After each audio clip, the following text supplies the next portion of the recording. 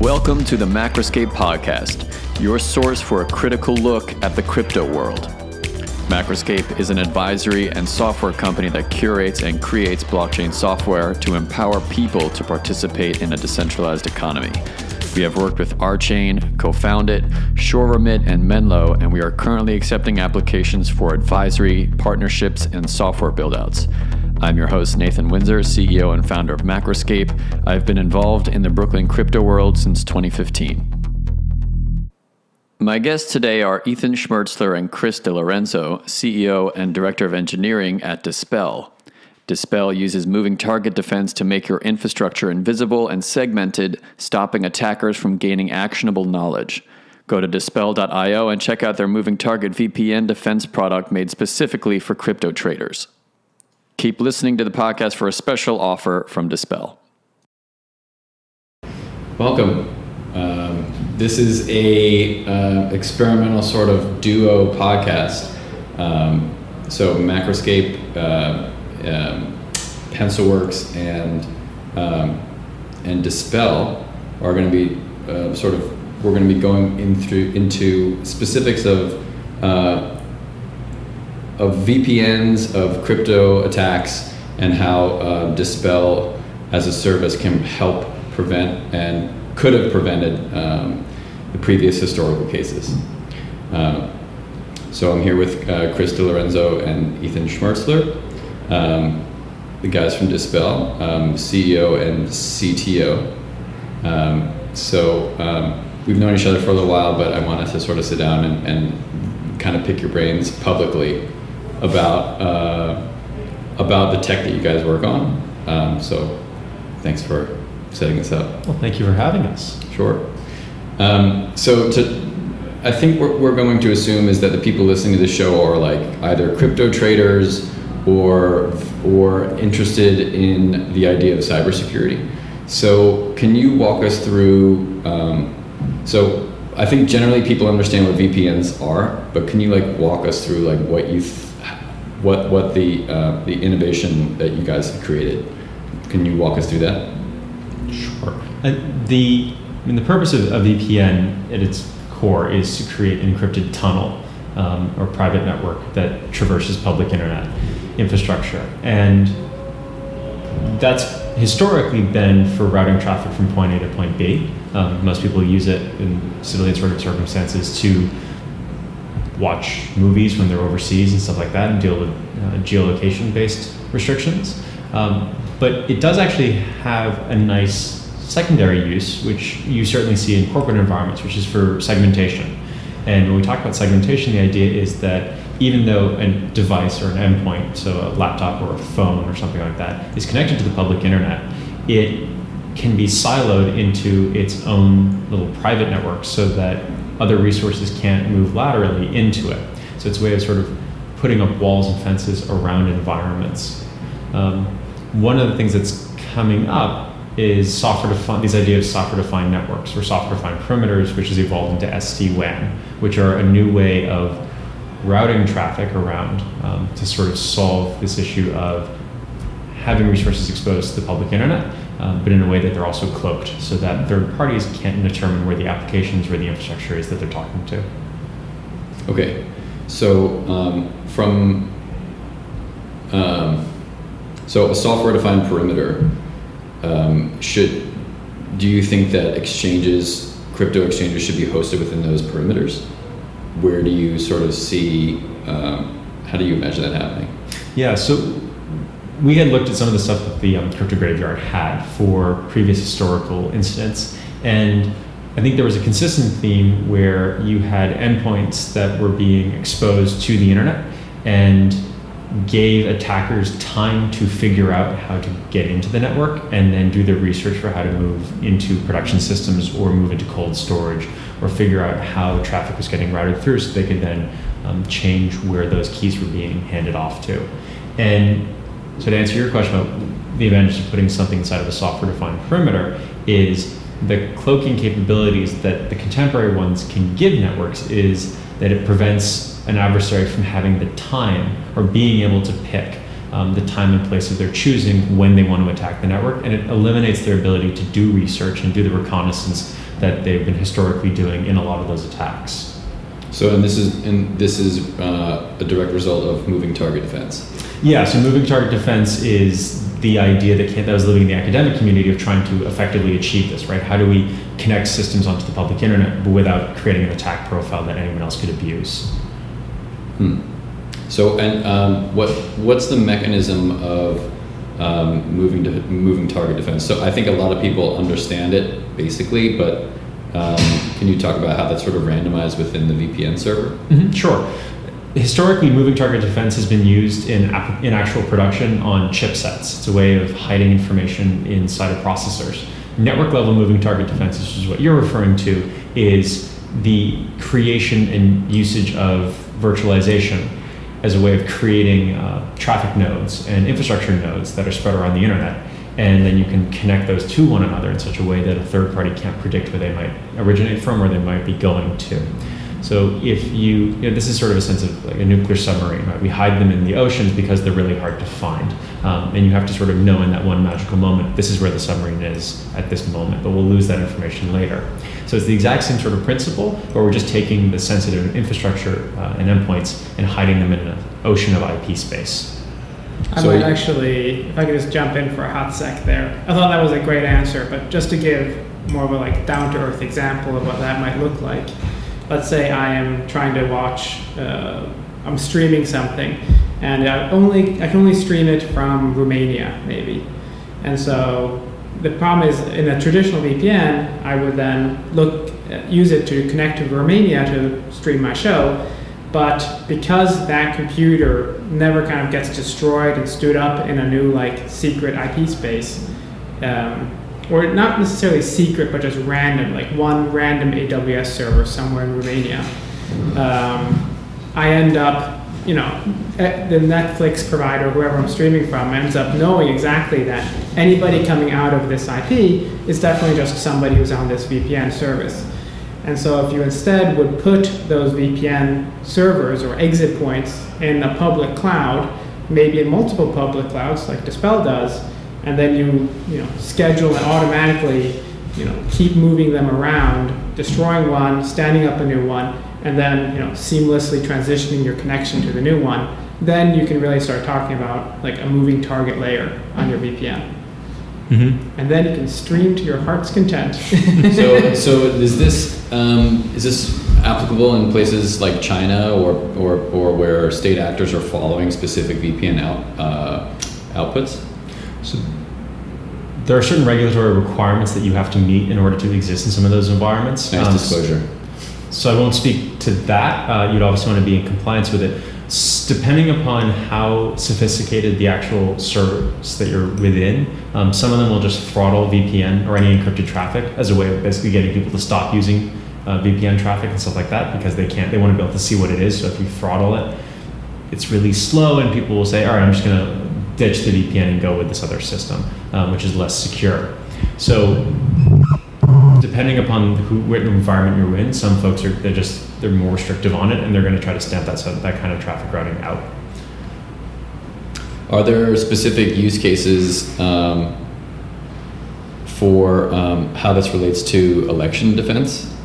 Yeah, so this is cryptocurrencies and which have these really valuable data sets, right? The keys that have access to these wallets. It's sort of the same thing as how do you get access to voting rolls? How do you get access to vote tabulation, right? Any time where you have to connect what is arguably systems that should probably be kept offline and you put them onto the internet, these are moments where you have these attack surfaces that get created.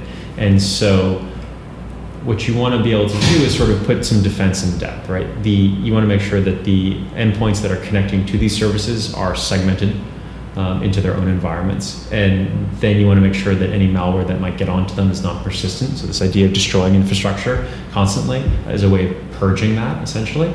You're not relying on a heuristic or a signature-based defense to detect that something is going on, that you just say, I'm going to start fresh every day or every hour. And then you want to make sure that the only way that those endpoints know how to find their way to those repositories, again, that's voter rolls or that could be the private keys for a wallet. the only way to get through that is through this moving target defense layer. What that means is it's sort of a time-based situation. So for 15 minutes, this endpoint here that's authorized itself and been granted access, the knowledge it has about where that network is only useful for that session. So it's sort of session-based level information. And I think, just to add to what you're saying, I think it's very common. I mean, you understand how you got to the current situation, right? You have a computer and it's online, and thus you can use it to do stuff, right? A computer that's not hooked up to the internet nowadays is not very useful. And so you end up having these networks that have always been online, and that's where you're not putting your secret stuff.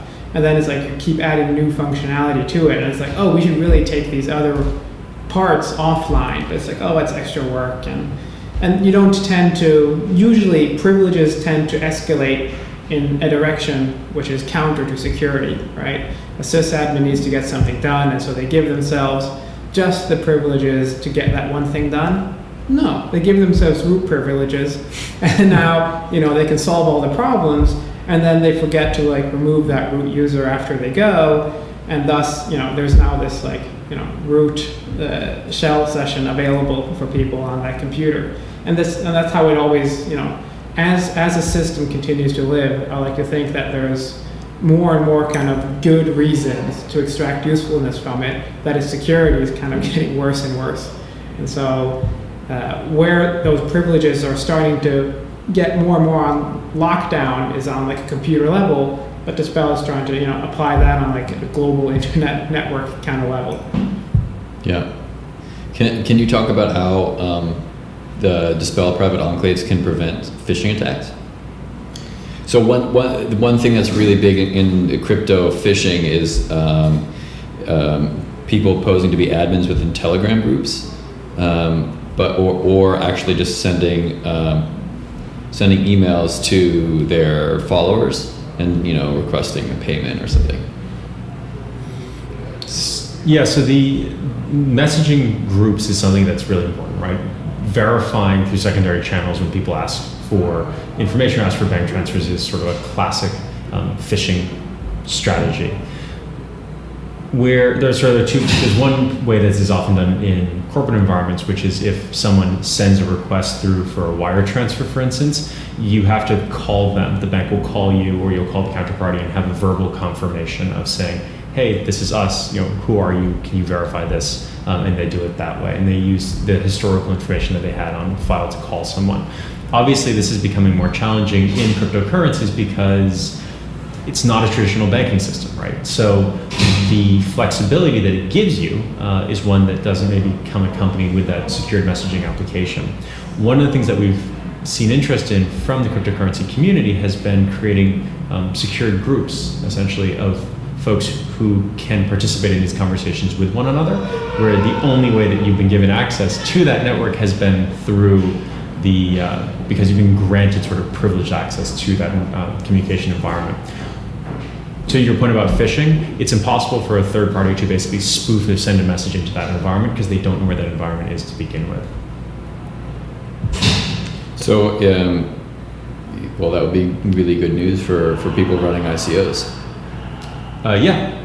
Basically having mission-specific communications channels and compute capability, which then gets destroyed after you're done or on a regular basis, does a couple things, right? It prevents people from doing reconnaissance on the network, figuring out how they're going to break in.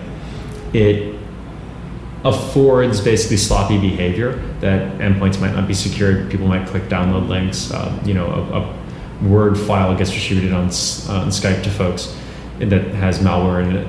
Those sort of things can't happen if you've created these segmented virtualized environments, and those are the only ways you can really touch these super sensitive compute environments that have keys and stuff like that.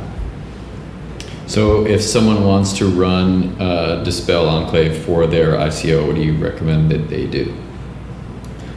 They should probably call us. Yeah, so they would want to have a couple things.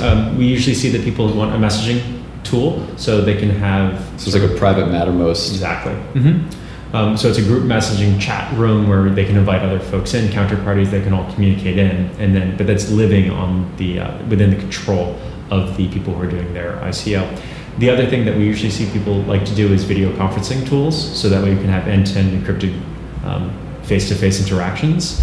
And then the final one are the VPN and virtual desktops. So the virtual desktops are kind of interesting because it gives you basically a disposable glove.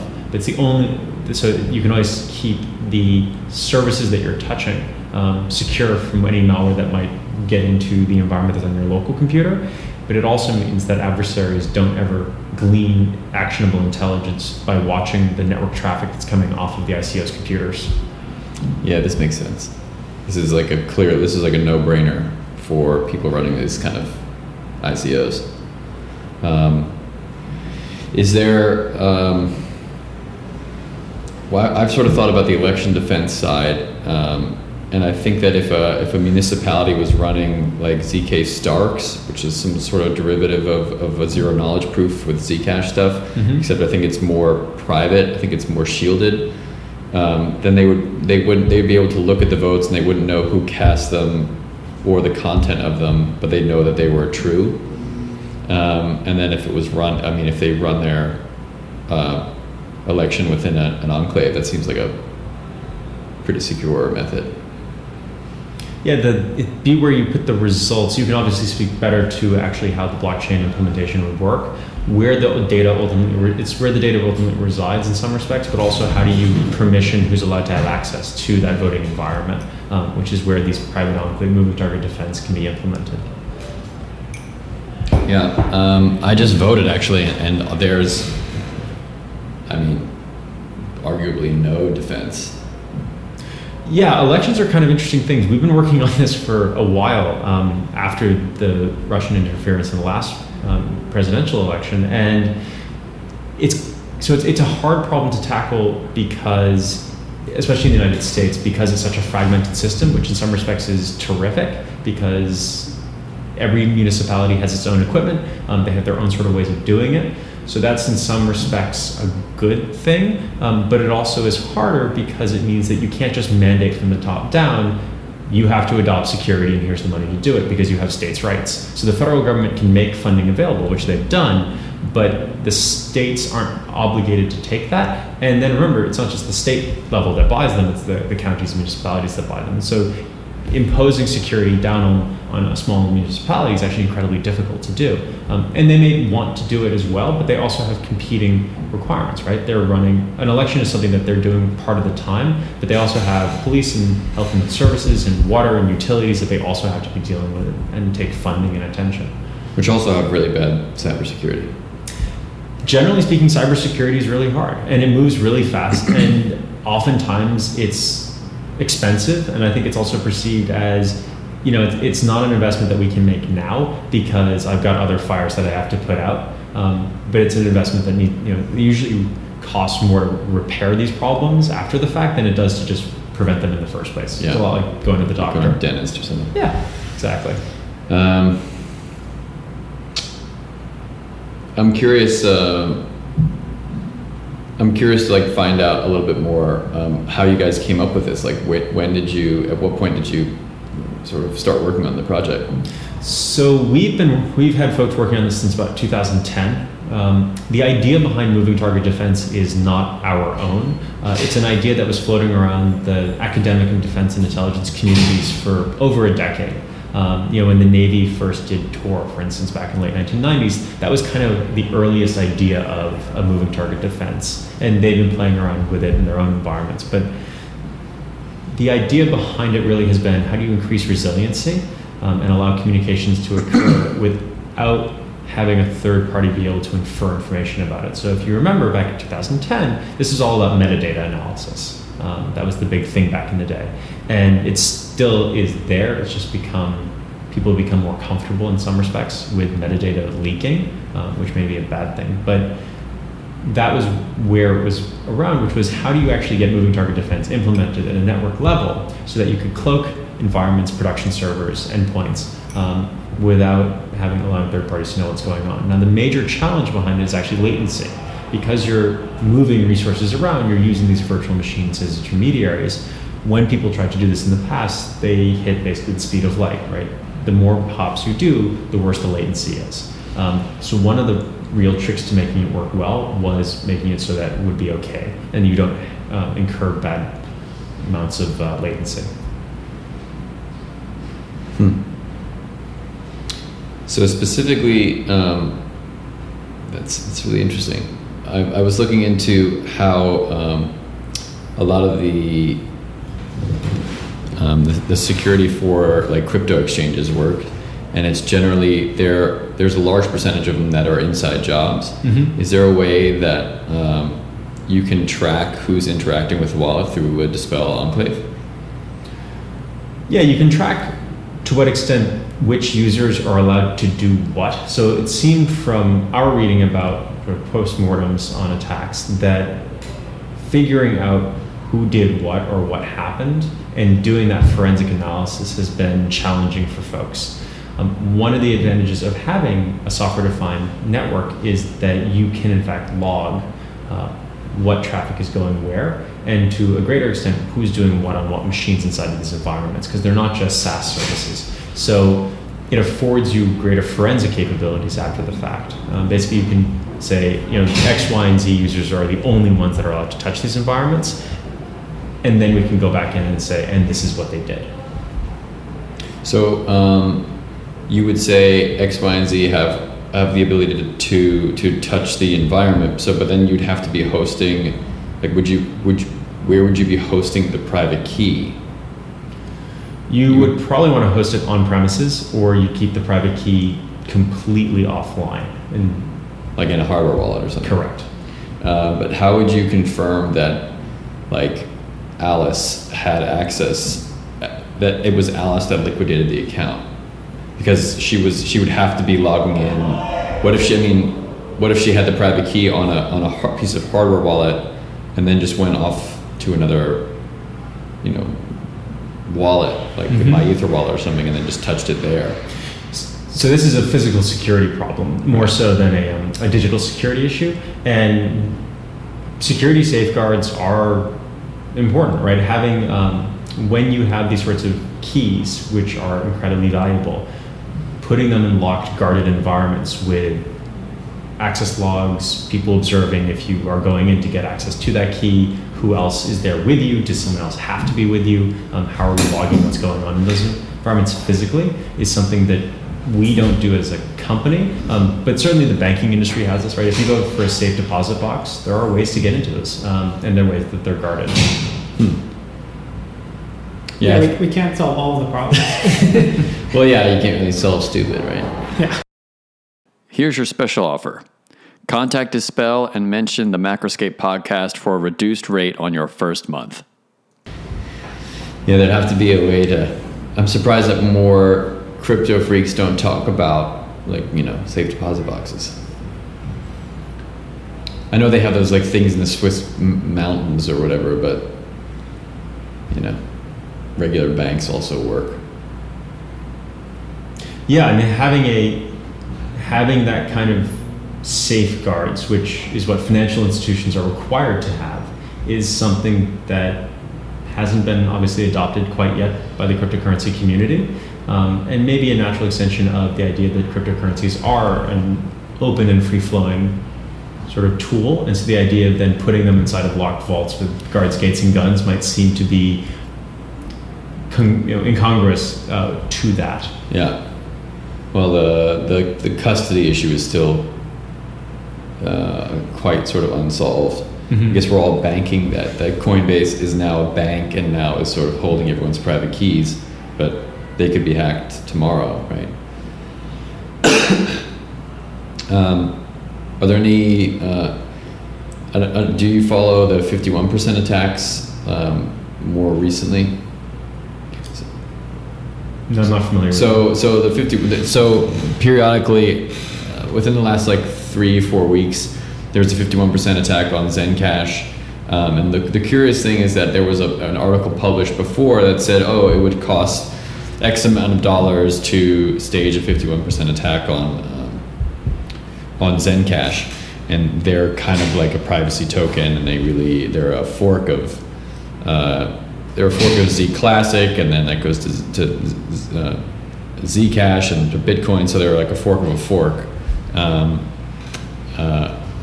But they didn't respond to that at the time, and so somebody was just able to pull a lot of hash power over to one of the pools and just kind of gain the leading block was just able to basically print Zen cash out of thin air before they shut it down. In the case of a mining pool with a lot of hash power, is this something that could be solved within a virtual desktop, within a software defined if you ecosystem? have the actual data itself residing within a private enclave, it's basically the same thing as trying to keep the entire environment on premises or in cold storage. So imagine if you created your own little private internet and that's where it can only live. And if you were allowed to come play in that party, then you'd say, all right, well, you are allowed to get into that environment, but no one else can. Right. That's impractical though, because it starts to look like EOS, which is known validators, sort of. I feel like it would kind of break the whole decentralized, wide open type thing. Totally. Try to shove it into an enclave. Yeah. Absolutely, right? You've got two competing pressures here, right? We want this thing cryptocurrency to be available anywhere, and anyone should therefore be able to participate. But you've got the competing pressure of there are also really bad people that are trying to abuse these services and steal them. So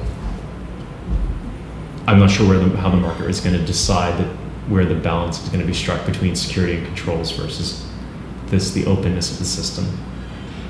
What ended up happening to Zencash? They got to 51%, so they had their we have the best fork or whatever. But then, was it shut down? Did they actually? They eventually shut it down. They had to. There was a bunch of things that the community did, including diverting hash power, I think, which is sort of a weird centralized response. But you can't have, in some way, they couldn't fix it otherwise. And then they issued a really long blog post and a video about it. So we can sort of put that down below in the links or whatever. But they did solve it, although they sort of printed Zen out of thin air. Oh, right. Which hasn't actually happened with Bitcoin. Huh. So, are there any other specific news stories you want to go over with how Dispel could have fixed XYZ? I think that one of the things that sort of become the word of this year, just separate from specific incidents or news stories, but one thing that we've seen has been this idea of resiliency. So a lot of security networks, a lot of networks just in general, are pretty static, and everyone's sort of perfect little crystallized thing that they build. So each sysadmin sets up their environment, and it takes them some time to do it. Sometimes they don't fully know how do you get your SSH keys set up. That sort of thing. Once it's in place, it's a static sort of brittle environment. It's been locked down, but if I have to change it rapidly, things will go wrong pretty quickly. And because changing things becomes a hassle, they don't get changed. And so that has a couple implications for security, but also for being able to recover from incidents, to be able to respond to stuff, to be able to grow a scale rapidly. And so we've been seeing both, not just in the security environment, but also the DevOps environment, I think more and more people talking about resiliency. NIST has just come out with a new standard framework for how you can do this. And part of it is to use virtualization and decentralization as a means of achieving that, and use automation and orchestration. And basically take all these security layers and be able to bake them into that process. Because if I can automate how I build new infrastructure, then I can make the security layers part of that automated deployment, so people don't have to think about these security layers being put into place. So how does this apply to the cryptocurrency community? It would mean that hopefully we'll get to the point where there's a playbook that every single time someone wants to do an ICO or someone needs to set up an exchange, they can basically take one of these automated playbooks and just build it out.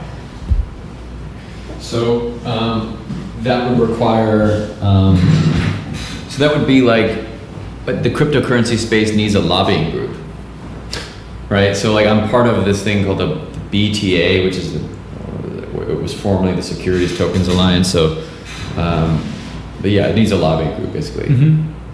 To centralize or coordinate them, you mean? or at least just post them, right? And so like something like NIST would be like, hey, these are the things that we recommend you do. Yeah. Absolutely. I mean, you sort of saw this kind of orchestration idea come into vogue with containerization, which has a host of security concerns around it. But that kind of orchestration and network automation, which containers don't really deal with, but this deployment in virtual environments is something that absolutely can be helpful for people who are trying to do this. The reason why is because it means that they don't have to invent the security wheel themselves.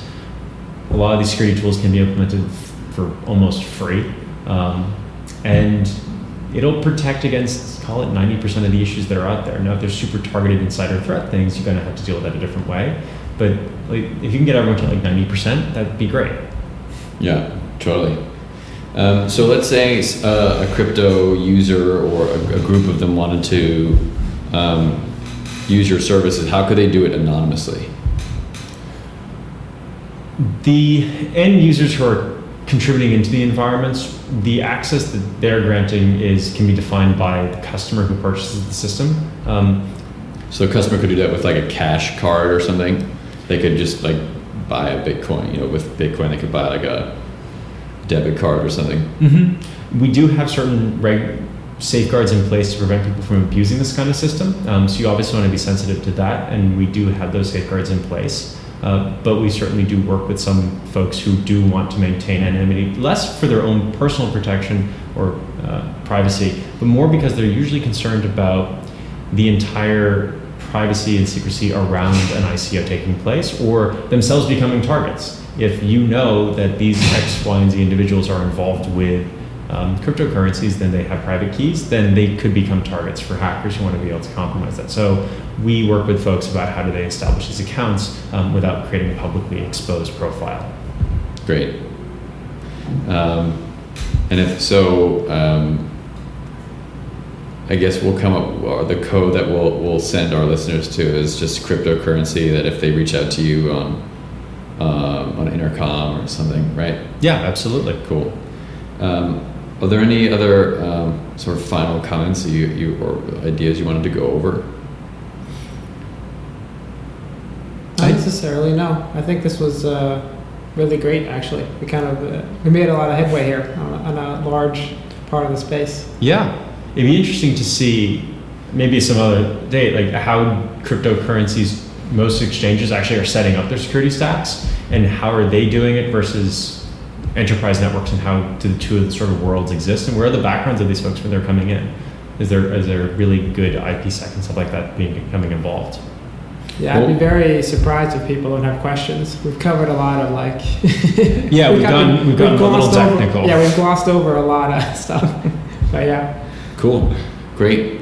Well, thanks for your time, guys. I appreciate it. I would like to do this more on a recurring sort of basis. I think it would be sort of interesting to go through like the hacks that are going on, because I'm sure they'll continue to escalate due to stupidity. But man, I love this kind of stuff, so I'd love to chat about it again. Thank you for having us. Okay. Thank you. Cool.